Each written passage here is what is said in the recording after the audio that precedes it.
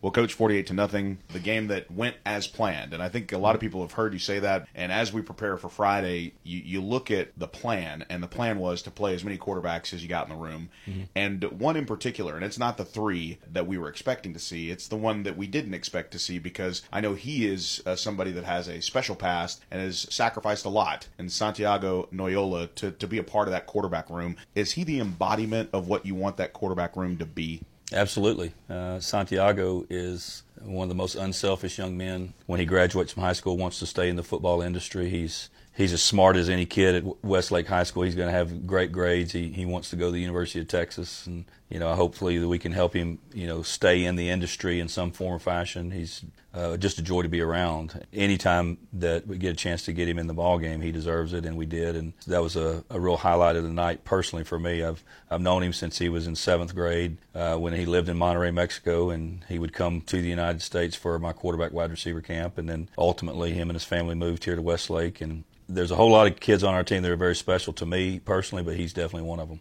You look at guys that already have that intelligence, and at Westlake you're dealing with a lot of guys who know how to think and then just react. In a lot of ways, Santiago's represents guys that have played for you in the past, and as you mentioned, Brandon Murdoch is a former player of yours. Is it something that you can see that early, just an understanding of the nuances of the game and how it fits all together? Is that something you can identify when they're a player? Yeah, and it's one of the things that we'd always talk about how can you, as a position coach, as a coordinator, as a play caller, how can you make things slow down for your players? And the quicker that you can do that, and the quicker you can assemble 11 guys to put on the field at one time that can go fly around and not think so much and play really, really fast, that's going to be a feather in our cap as far as a program, because they're going to play that much better, that much earlier. And one of the things we were able to do the other night, we had a lot of young guys that were playing their first game, and there were some instances where they had the yips a little bit, but for the most part, they just went out and turned loose and played, and our older guys definitely showed the way.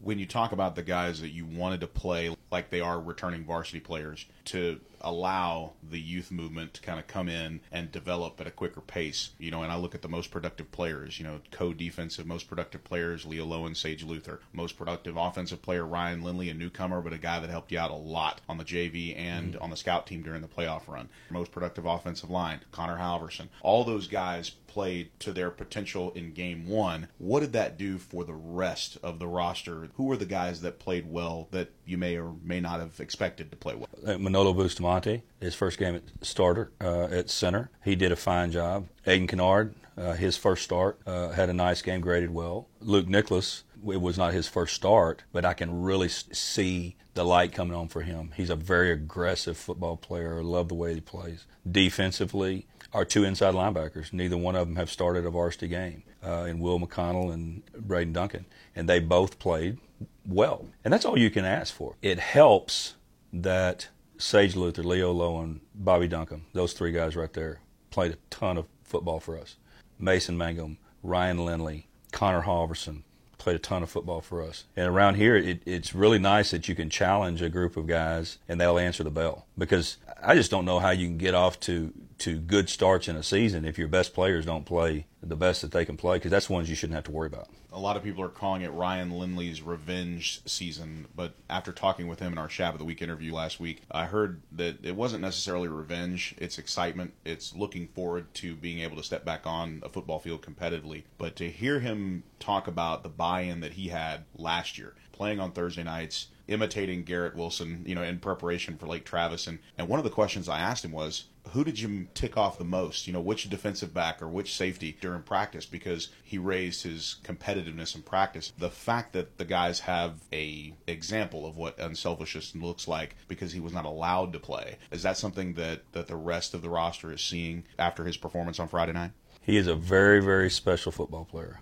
and a very special young man. We've got a lot of them around here that are top-notch, but he's one of them. I mean, you just think about a 16-year-old guy. When that happened to him, he was 16 years old, and he had started as a 15-year-old sophomore on a 6A team in the state of Texas. All of a sudden, someone was going to tell him, by no deal of his own, somebody's going to tell him you can't play your junior year. What the norm would be in today's society is that child and that parent would go, okay, we'll see. We're going to the first private school we can find, so we can get ours now. Not him. He stayed right here. He gave everything he could to the Shaps last year.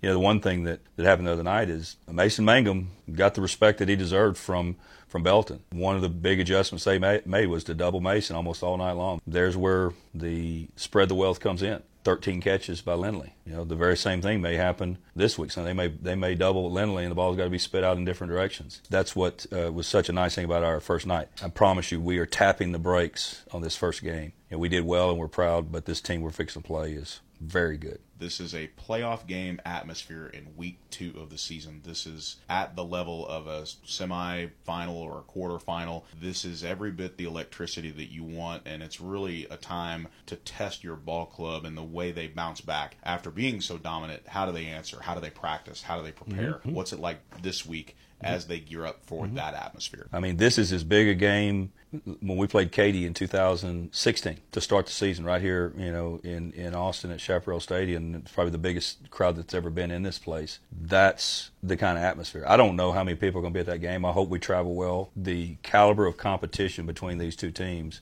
neither one of them is very good yet. You know, on the big picture things on how good they're going to be, but we're going to create problems for each other. We look at the defense first. Obviously, that's the number one majority of your time is spent looking at Cy Ranch's defense. They've got a number of returning starters, guys that played a lot last year, similar to your ball club. First thing that caught my eye is just the domination they had of Cinco Ranch. So they beat them 44-3, and Cinco Ranch's playoff team every year. I haven't seen, you know, Cinco Ranch ever get manhandled like that. The back end, number 18 is back. He was a sophomore last year, big physical safety. All of them are juniors in the back end, and then probably the most impressive group that they have is the defensive line. And 94 is a really good player. The nose guard is a guy that's probably about 5'11", about 240 pounds.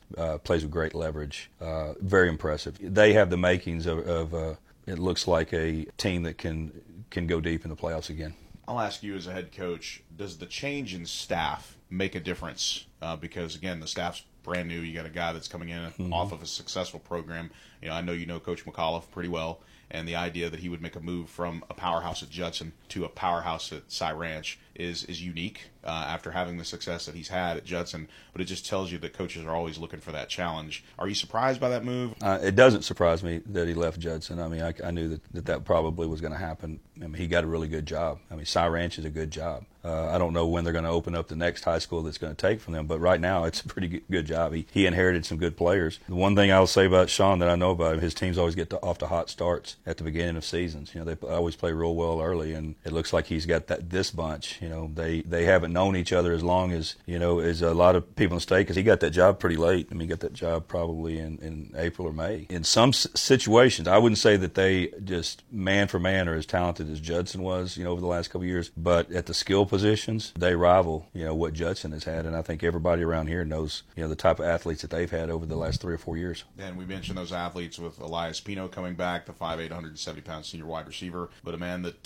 kind of threw the dagger in the hearts. Everybody talks about those rushing touchdowns, but it was late receptions by Drake Dabney that really set up those 2 scoring drives. The key to Tony Salazar's effort this week and coaching up the kids to be mindful that you can't just let a tight end like that run down the middle of the field. Mm-hmm. What's the change in preparation from last year to this year? Well, the biggest change, and I told our players, I said, you know, when we win games, we all look and say, okay, I did that well, I made that mistake, but I gained confidence, let's do that again. You know, I tell them, I said, when we lose games, I'm the same way as y'all. I said, I reflect all year long. It always seems like those tough losses always stick with you a lot longer than the great wins. And, you know, I told them today, I said, you know, I don't think I did the best job that I could have done in preparing y'all for that game and preparing y'all for introducing you to exactly who Cy Ranch is, who they could be. I mean, I think our kids last year went into, I think there was respect there, but they just didn't know. They've never played against a team from Houston, and they just didn't know. And I think in the big picture of things, we let our guard down. That's something that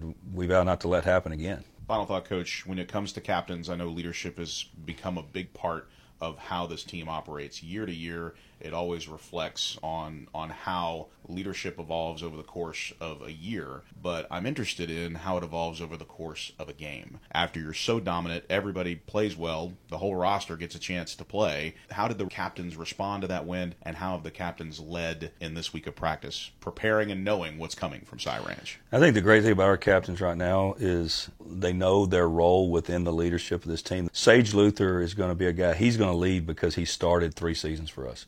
He's going to be a leader for us because everybody can always count on him to play solid. And then Leo Lowen's going to be the same, but he's not a hugely outspoken guy, but when he says something, it's got a lot of substance to it. When he talks, people listen. Connor Halverson has just got to take care of that offensive line unit.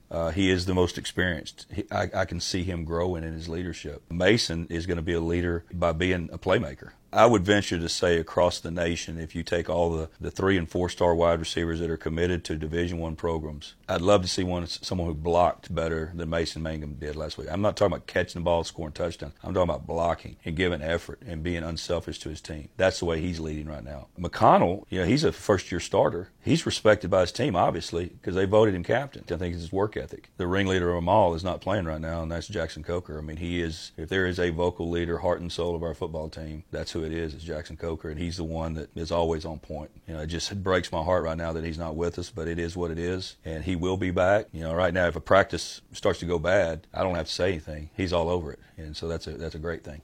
Coach, as always, thanks for the time. Good luck. Thanks so much.